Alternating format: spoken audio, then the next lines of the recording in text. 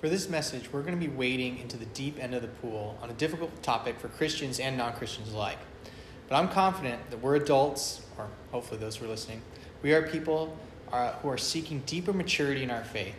And I was encouraged by one of our student leaders who said that we shouldn't shy away from this subject because this will ultimately build up our endurance in the faith. So I want to encourage us with this verse from 1 Peter, which says, "Therefore, with minds that are fully alert and fully sober, set your hope on the grace to be brought to you when Jesus Christ is revealed at his coming." However, I love the more literal translation of that, which instead of minds that are fully alert, it's gird up the loins of your mind. I just love that very earthy language. And tonight, we are essentially going to gird up the loins of our mind to tackle the topic of a good, loving God in the midst of suffering and evil. Now, I want to fully acknowledge that I can't answer every instance of why did this happen to me, but I can give us a clearer framework and a theology of suffering and who God is in the midst of it. Now, sometimes this gets posed by atheists and Christian friends alike as essentially this: God is all-loving, God is all-powerful. Therefore, there shouldn't be suffering in the world. And often our answers as Christians aren't super helpful, or they're incomplete or misguided. Sometimes I hear people say that evil is just the absence of good. So suffering in the world is just where God is absent. There's a lot I could address in that, such as how, the whole book of Job is essentially disproving that Job must have done something wrong or omitted God from his life. Or we say it's because of Satan. But Satan only has as much power or authority as God gives him. And that's a strange thought, that we only suffer as much as Satan is allowed by God to make us suffer. So why doesn't God just not let Satan torment us? Sometimes it gets chalked up to free will. People are killed by serial killers who abuse their free will. But that doesn't really account for natural disasters like a tsunami or someone getting struck by lightning. It's pretty hard to avoid all natural disaster. However, it does not answer the primary question. So allow me to give us a helpful framework that will get rid of a lot of the fluff and the noise. So the first thing we have to do is define what is suffering, what is evil. Suffering and evil is simply unfulfilled expectations or desires. So if you have an expectation that you're going to get a new car on your 16th birthday and that doesn't happen, you are going to suffer from that unfulfilled desire or expectation.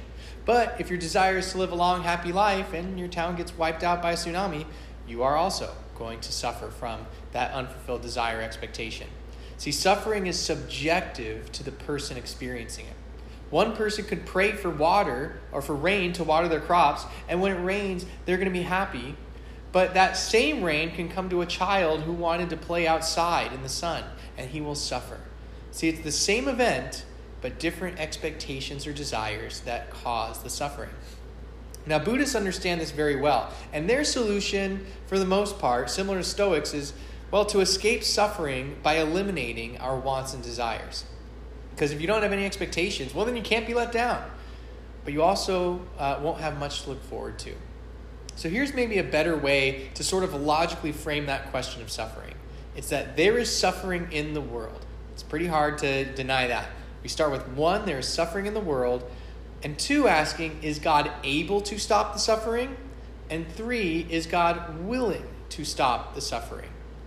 Now, I would think almost all of us would believe that God is all-powerful, at least if you call yourself a Christian.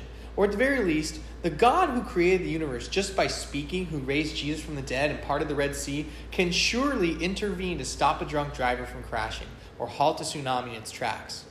Sometimes God intervenes in ways we see and do not see so that we don't suffer or that we suffer less.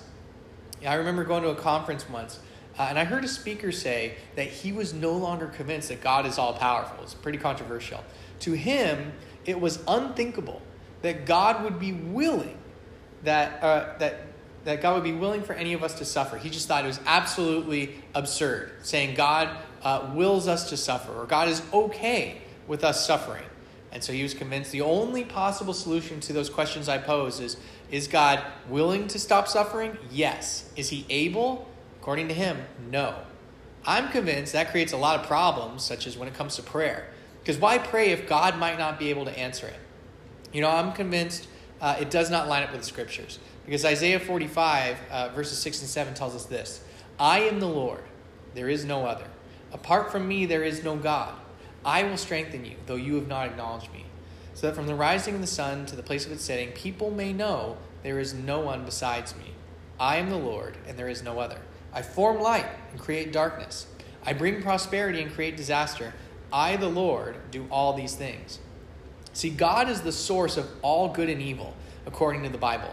And this can be a difficult thought for us. We are so used to being constantly flooded with the messages of God's love and acceptance. Yet we forget that God's love and mercy through Jesus' work on the cross is given to us in light of his holiness. And I understand it's a difficult message, but there are no two ways about this. God is who he is. He is who he claims to be, especially here. You can choose to believe that God is different, but I don't know what you'd base that on if you call yourself a Christian. This is where we often twist and make the Bible say what we want it to say. But Scripture is clear that ultimately we suffer, or that darkness comes to us or light comes to us as the Lord sees fit. But some may say, especially atheist friends of mine, why worship God? Even if he's real, why would you want to follow and worship a God who would be willing and complicit with your suffering or even cause it? But who is the evil one? And who decides what is good? Who is the judge of all that? Ultimately, it's God. When Job suffers, he asks his wife, shall we accept only the good from God and not the evil? See, there is just an assumption in the Bible. You will face suffering in this life. It may be because you sinned. It may not be. In fact, it's highly unlikely that that's the case based on what Jesus teaches us. In Matthew 5, he teaches us to love our enemies just as God does, because God causes the sun to rise on the evil and the good, and he sends rain on the righteous and the unrighteous alike.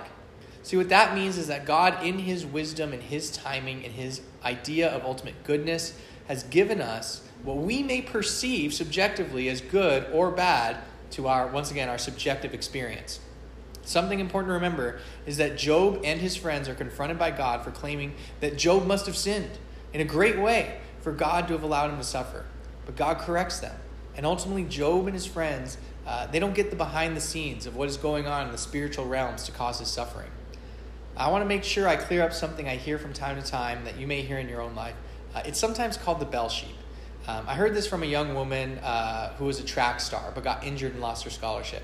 And this was a girl, she went to all the Bible studies. She was part of, every youth group thing. She went on all the missions trips, you name it. Yet God allowed this to happen to such an upstanding young woman. And her grandma visited her after a surgery. And when asked, why is this happening to her? Her granddaughter asked her. The grandma tells this story. When a sheep wanders away from its flock and its shepherd too often, the shepherd sometimes has to break the sheep's leg to stop it from wandering. And then he carries it around and nurses it back to health so that it will always stick close by to his side and will be a guide for the other sheep as well. And they would put a bell around it, hence the bell sheep. And I've heard that story a number of times at different churches. And I've tried to figure out if it's true. And everything I've found is why I just can't find a source for it. I've never found any source that it's a common practice among shepherds anywhere. In fact, it's harmful theology because now this young woman is being pressed from all sides that what happened to her breaking her leg, is her fault. But your suffering is not necessarily your fault. What good theology is that God suffered. God suffered for no fault of his own in the body of Jesus, but because of our faults and sins, he suffered the cross for us. And he suffered when his friend Lazarus died, even though he could have raised Lazarus from the dead.